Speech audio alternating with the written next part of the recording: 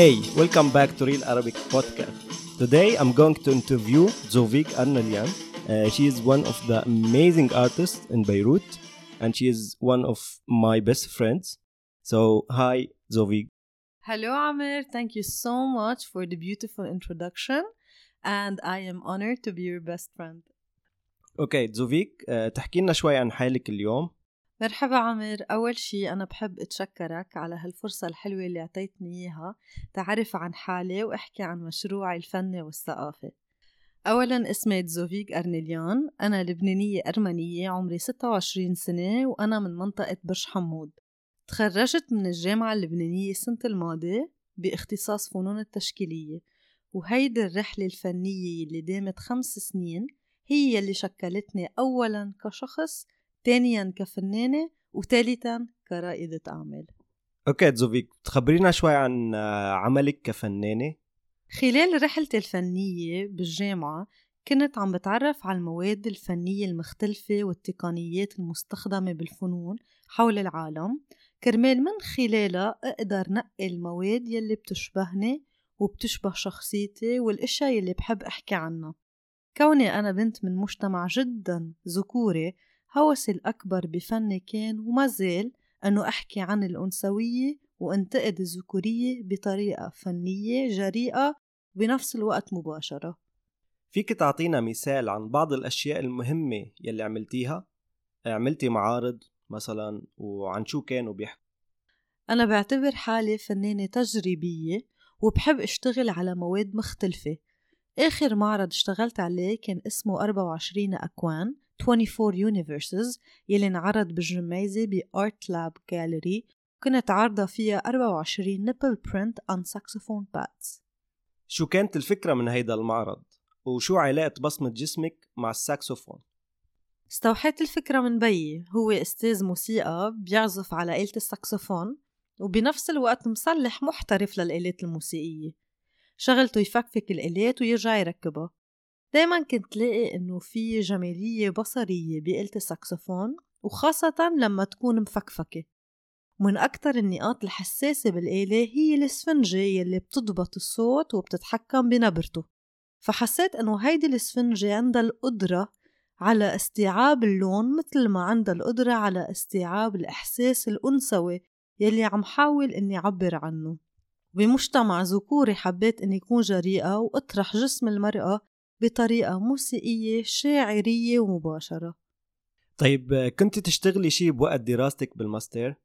صح، خلال فترة الماسترز اشتغلت بجاليري عالمية كأسيستنت بمنطقة داون تاون ببيروت، وهيدي التجربة هي اللي دامت 2.5 سنين، هي بحد ذاتها اللي فتحت لي آفاق جديدة ووعد فيه الشغف أن يكون رائدة أعمال بمجال الفن. ليش بتعتقدي هيك؟ لما كنت تلميذة بالجامعة ما كنت كتير أكيدة إنه المادة اللي اخترت أتعلمها إلها مستقبل ومردود مادي ممكن يخليني أعيش منه.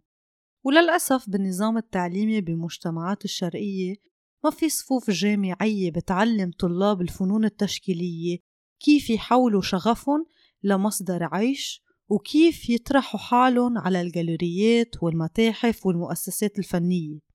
فتجربتي بالشغل بقلب الجاليري هي اللي عطتني هيدا المنظور الجديد، منظور الجاليري، وعلمتني كيف الفنان ممكن يعيش من فنه.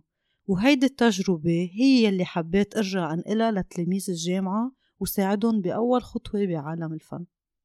كيف كنت تخططي لتعملي هالشي؟ بعد انفجار بيروت، هالحدث المصيري بحياة كتير ناس، وخاصة أنه أنا كمان كنت موجودة بمنطقة داون تاون وقت الانفجار، تعلمت أنه الحياة ممكن تكون كتير قصيرة، ويلي عنده حلم ما لازم ينطر ولا دقيقة تيسعى أنه يحققه. هون قررت أنه أسس جاليري افتراضية اسمه أرنيلي آرت جاليري، أنقل فيها تجربتي لخريجي الفنون التشكيلية. طيب، شو كانت خطوتك الأولى؟ أول خطوة عملتها هي أني نقيت 15 فنان وفنانة من لبنان، سوريا ومصر، بعدهم بالجامعة أو تخرجوا جديد. حضرنا كل الملفات اللازمة تنقدر ننفذ خطط تسويقية ذكية وصائبة بتناسب الأعمال الفنية اللي بيخلقوها. كيف عملتي هالشي؟ وشو هي خطتك لتساعدي هيدول الفنانين؟ الخطة الأساسية هي كانت عبر تعريف الناس على هول الفنانين، وللمرة الألف نثبت ونقول إنه الشرق الأوسط وخاصة لبنان مليانة بالمواهب الصاعدة ويلي فيها كل القدرة على التألق. خلقنا شركات مع مواقع أجنبية متعددة أساسها بإيطاليا وفرنسا تشتغل على دعم وبيع الأعمال الفنية من فنانين ناشئين من الشرق الأوسط. طيب بالعالم الافتراضي فكرتي تعملي معارض فعلية إلن؟ يس أكيد. لهلأ صرنا عاملين كذا معرض. أول معرض كان بشهر تموز ببيت مسك، كان اسمه The Lebanese Arts and Culture Showcase يلي كان برعاية Virgin Radio. تاني معرض كان باليابان، وهيدي الفرصة بحد ذاتها كانت ضخمة لكل الفنانين لأنها كانت من أول المشاركات إلهم بمعرض عالمي. اسم المعرض كان The 22nd International Art Exchange Exhibition يلي كان مستضاف من قبل مؤسسة جعالة اليابانية. كان معرض جدا ناجح وفتح آفاق ثقافية وفنية جديدة بين لبنان واليابان. طيب شو آخر المعارض يلي عملتيها هيدي السنة؟ هيدي السنة صرنا عاملين معرضين. أول معرض عنا معرض كان اسمه Nexus. It was an online exhibition مع جاليري أساسها بإسبانيا اسمها بلوم جاليري. وآخر معرض عملناه كان بقلب زيكو هاوس مع الكيوريتر منار علي حسن. كان معرض بيضم 12 فنان وفنانة تحت عنوان عوالم موازية Parallel Realms. طيب شو هدفك من هيدا المشروع؟ رح جاوب على هيدا السؤال بالإنجليزي. My aim in Arnelli Art Gallery is to give a chance and create an opportunity to those who have decided to dedicate their lives for art and need this first yet full step. طيب زوفيك، إذا الناس بدهم يلاقوكي على السوشيال ميديا وين فيهم يلاقوكي؟ فيهم يلاقوني عبر السوشيال ميديا على تحت اسم أرنيلي آرت جاليري على الفيسبوك وعلى الإنستغرام. Okay, thank you Zovig. It has been a pleasure really to interview here. The pleasure is mine عمر، وبدي أقول لك ألف مبروك for launching your new book The Hound of Baskervilles. I'm beyond excited to be reading it super soon, and I would advise everyone to buy the book and have a look at it. Thank you so much. Thank you so much. Thank you. And thank you guys for listening to the end.